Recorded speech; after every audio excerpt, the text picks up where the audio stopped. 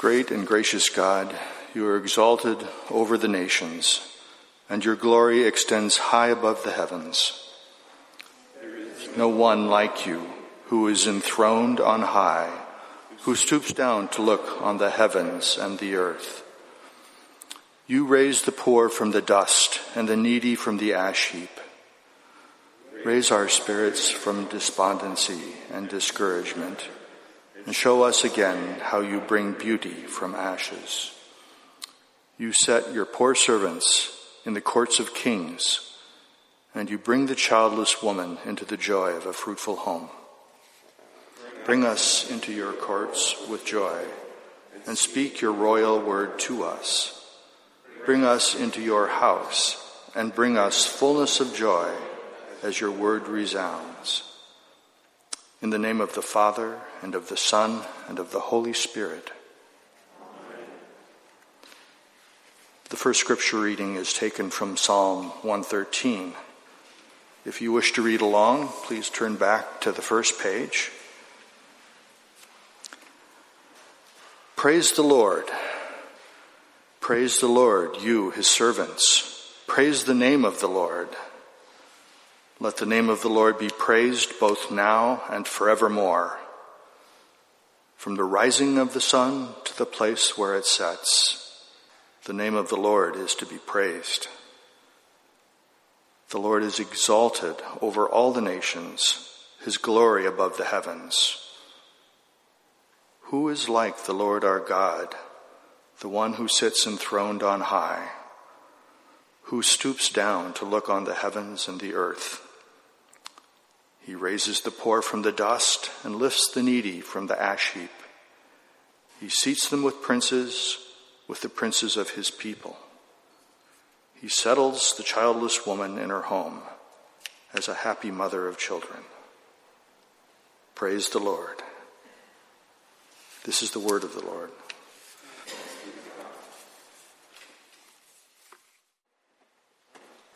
Maybe this is the Lord's way of saying, stop talking about translations and just preach the word of God. But I hope you understand that there is this distinction then in how translations work. You either clear up the confusion or you leave the confusion there and let it be, right? And both of those are helpful. The NIV, which we use, is one of those translations that likes to, if possible, remove the ambiguity, clear it up. And so they've done that a couple times in this text in places that are a little bit unclear in the original. And before I read, I'll just point out these couple things to you and tell you what I think probably is happening in the original. Really, I should probably have Philip Lassiter come up and tell us what it really means. But here's my best take. Okay, there's a couple things. Verse 3 here, Jonah obeyed the word of the Lord and went to Nineveh. Now Nineveh was a very large city. It seems, so at the literal level, the Hebrew says that Nineveh was an important city to either the gods or to God. Either an important city to the gods or to God. I don't know which one of those is, but the NIV just decides that it's an important city, period, or a large city, which is also to say important, right? I think it's probably that it is an important city to the gods. In other words, Nineveh has made a relationship with the gods of this world, and the gods of this world have a stronghold there in Nineveh. And that's one of the reasons Jonah is coming, is to say who's really God of this city. But it could work the other way as well. This is a city, after all, that our God, the true one God, loves, and it is important to him. So that's one thing. And then in that same verse, it says, it took 3 days to go through it. Verse 4, Jonah began by going a day's journey into the city. It seems like this is a Hebrew way of saying, actually, not that it took 3 days to go through the city, but rather that the city was a long ways away. Sort of shorthand, it would take actually more than 3 days to get to Nineveh, but it's a long ways away from where Jonah was, but he's going to go there anyway. And then in order to say it's just a short way, the Hebrews would say it's just a stone's throw. Jonah went a stone's throw into the city. He went 1 day's journey into the city, right? Does that make sense? Just wanted to point a couple of those things out to you and what I maybe think is going on there in the text. None of these ambiguities really affect the understanding of the gospel for sure, but maybe can help us understand what's going on in this story a little bit better. Okay, lesson over. I'll get back to preaching the Word of God. Let's read God's Word together. In fact, why don't we read it together with one voice? You can read in unison with me. Jonah 3, 1 through 10. Then the word of the Lord came to Jonah a second time. Go to the great city of Nineveh and proclaim to it the message I give you. Jonah obeyed the word of the Lord and went to Nineveh. Now Nineveh was a very large city. It took 3 days to go through it. Jonah began by going a day's journey into the city, proclaiming, 40 more days and Nineveh will be overthrown. The Ninevites believed God. A fast was proclaimed, and all of them, from the greatest to the least, put on sackcloth. When Jonah's warning reached the king of Nineveh, he rose from his throne, took off his royal robes, covered himself with sackcloth, and sat down in the dust. This is the proclamation he issued in Nineveh. By the decree of the king of Nineveh and his nobles, do not let people or animals, herds or flocks taste anything. Do not let them eat or drink, but let people and animals be covered with sackcloth. Let everyone call urgently on God. Let them give up their evil ways and their violence. Who knows?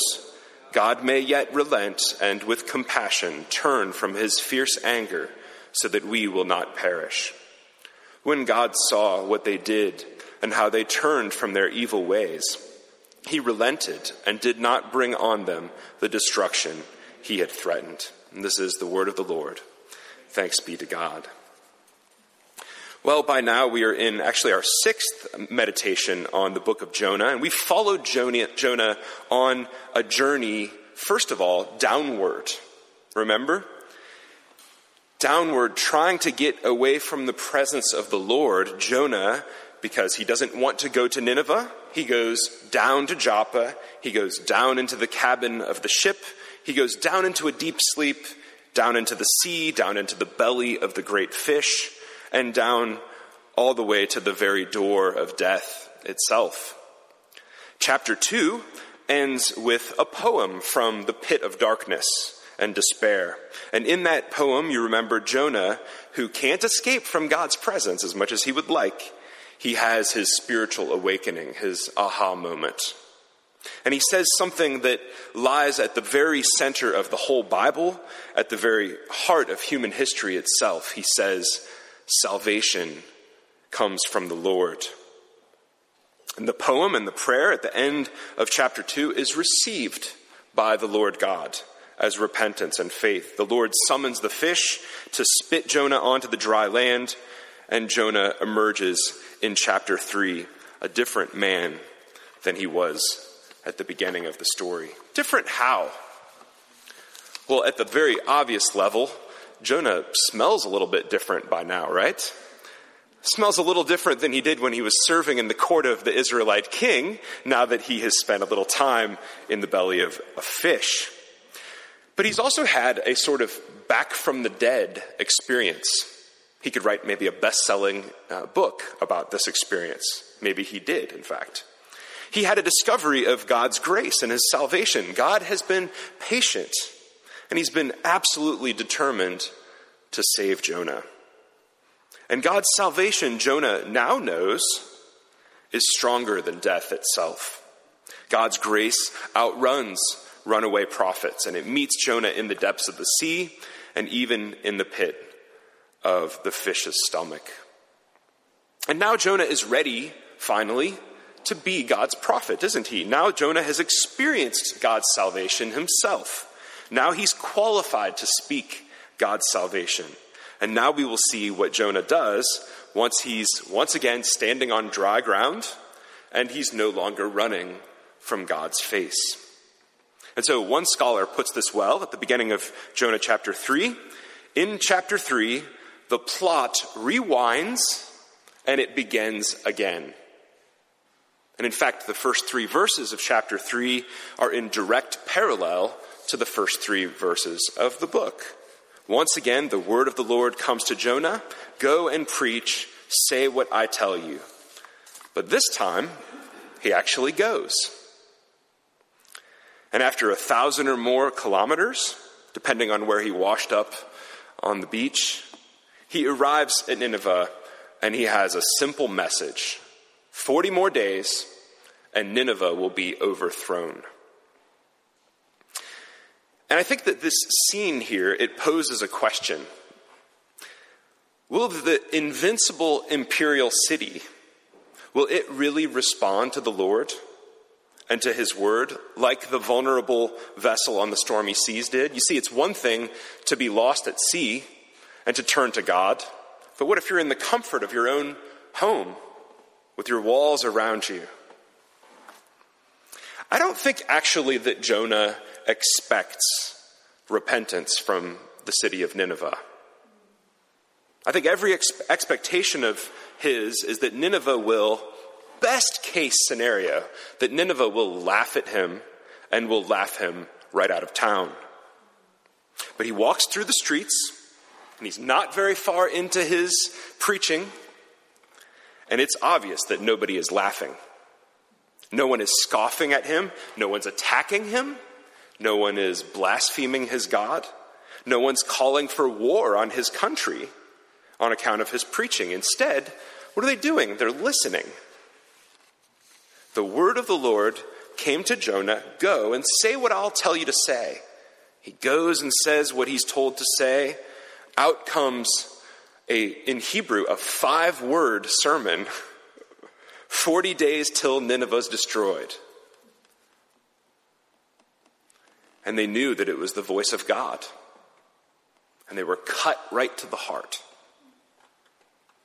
Now, the real question that you might wonder, and that our author tells us, the real question is, well, fine, what happens, though, when the word goes from the streets into the very palace of the emperor? What's the king going to do? And when this 5-word sermon reaches the king's ear, he gets up out of his chair, he stands up, and all eyes and ears, as it were on him. What's his judgment going to be? Will he summon his guards to go and arrest Jonah, to beat him, maybe to publicly execute him, make an example of him? Will the king find out that he's an Israelite? And will he mobilize the imperial army and go attack his home country? Or will the king simply start laughing? Will he start taunting the God of Israel and try to overthrow, that this God would try to overthrow his city? Will he fear that maybe this threat is real? And instead of laughing, he secures the city walls and the gates, and he puts the archers up in the towers and sets an ambush for the army that he expects. What's he going to do? But instead, the king stands up and does what nobody expects. He repents. He repents.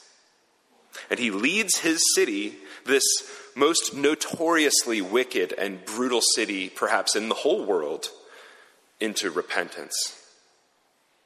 So instead of holding out his scepter when he stands up and summoning his troops in a power display, he comes down off of his throne, which means kind of like what I just did. You come down the stairs as well, and now you're on the same level as everyone else. And he says, let's go even lower. Let's put on sackcloth. Let's find some dirt and get it all over us as we lie together in humility. In fact, he says, and this is really funny, he says, find all the cows and put them in sackcloth as well and tell them to get on the ground with you. Nobody eats, not the king, not the goats. Nobody drinks, not the nobles, not the prostitutes. No one proposes a toast, and nobody consumes even a calorie. Because they've realized, haven't they, that their only need is for the debts of their wickedness to somehow be canceled, for the wages of their sin to be paid by somebody else. And so there's nothing to do for them but to seek the favor of Jonah's God. And so the whole city lies in dust together, waiting for the mere possibility of God's mercy. And while they lie in the dust, text tells us, verse 9, that they turn from their violent ways. They turn toward one another instead of being in a hierarchy of conflict with one another.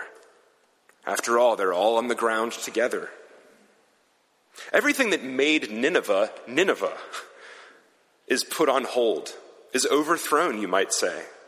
And in this hush of sorrow and reflection, at least a moment of justice comes across the city. Nineveh believed God. They heard Jonah, but they believed God. Isn't that something? But now imagine with me what is going through Jonah's mind and his heart as he sees the surprising success of his little sermon.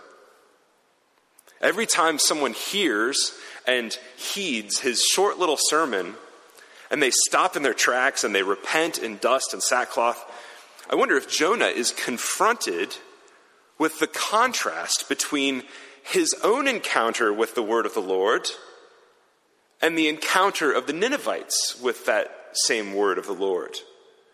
Jonah, go to Nineveh and preach. Jonah goes to Tarshish, or he tries to instead, fleeing from the face of God. 40 days and Nineveh will be overthrown.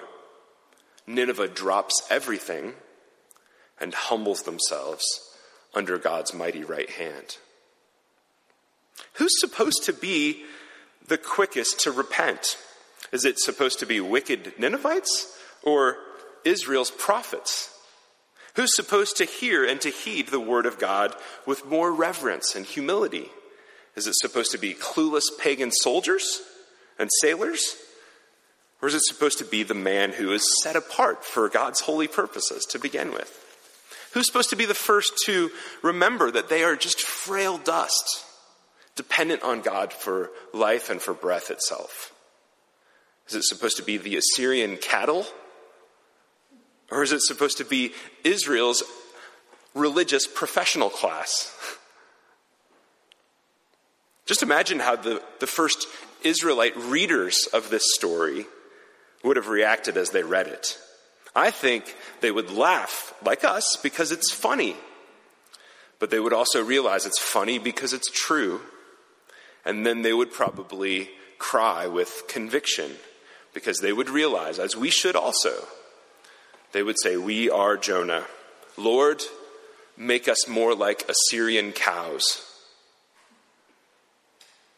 Just imagine how the God of Israel would react as his people down through the centuries read this story, as they walked with Jonah into wicked Nineveh and saw it bowing in the dust before God's presence. Well, the Lord too, I think, would laugh because it's funny. He knows it's funny because it's true. And so the Lord too would cry with grief.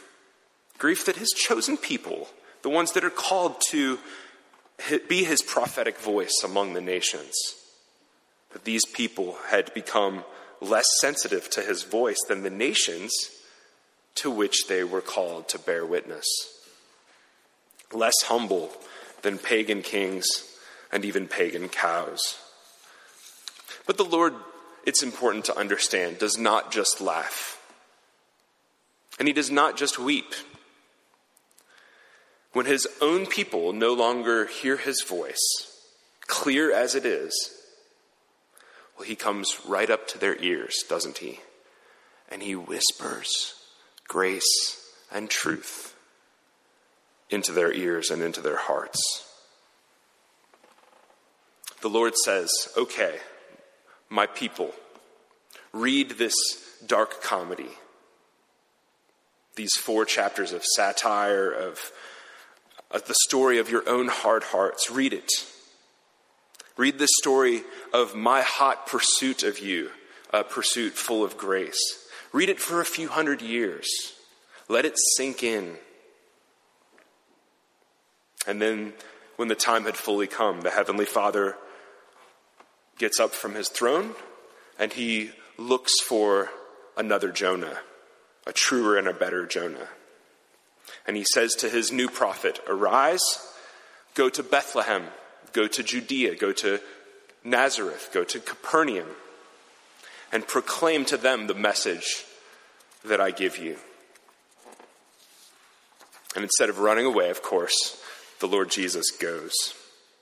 He goes with all the Father's grief over the wickedness of this world that he so loves. He goes with all the Father's pain over the hypocrisy, not just of the world, but especially of his chosen people. But he also goes with the Father's hope that the mission and ministry of his people in the world is not, after all this disappointment, is not a lost cause. Because after all, God's word is true and powerful. And he goes with the power of God's word in his own voice and in his own person. He goes to the local synagogue with not many more people, or maybe even less people than our little gathering this morning. And he teaches these little congregations God's word. And he speaks. And people immediately recognize what Nineveh recognized in his voice: the authority of God's own voice. This guy is not speaking on his own behalf, but on behalf of the God of all, and we had better listen. Meanwhile, though, when Herod heard that God's word had come in the person of Jesus, Herod also gets up off his throne and renders a judgment, doesn't he? But he doesn't get up off his throne and say, "The word of the Lord has come among us." He gets up off his throne not to proclaim a fast from food and water from the greatest to the least. He doesn't arise and say, "Prepare ye the way of the Lord," but rather he institutes a plan, a decree, that all the young Hebrew boys under the age of 2 would be put to death.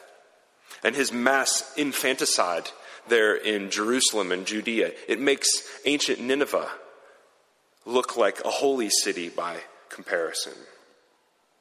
Jesus, the true Jonah, the true prophet of God's salvation, he comes into the world of an infanticidal king. And finally, at the end of his life, God's salvation and his true king, Jesus, is cut off from the world that he so loves, this time by a homicidal religious mob that's supported by the pagan rulers and soldiers. Jesus gets off of his throne and he humbles himself all the way into the dust of death. In fact, theologians will tell us that in a mysterious way, Jesus repents of our sin himself, even though he knew no sin. And he takes that guilt himself and he bears it. And when he bears it, he is overthrown. He is overturned. He had his 40 days of fasting and prayer and devotion in the wilderness. He had his 33 years of faithful living and his 3 years of powerful but humble ministry to the least of these, obedience to his Father's voice, and Jesus, the true and faithful Jonah, is overthrown. Overthrown like the wicked city Nineveh deserved. Overthrown like Jonah, the covenant-breaking Israelite prophet, deserved. Overthrown like we, the wandering sheep, who go astray and we go astray and we go astray, and we never want to put sackcloth on, but just keep going astray like we deserved. I think there's actually only one thing that's more surprising, maybe in the Bible, than the word of God breaking through into the hard hearts of the Ninevites. That's surprising. But the only thing more surprising is that the soft-hearted word of God, Jesus, rends the heavens and comes down, and he speaks himself in grace to hard-hearted people like you and me.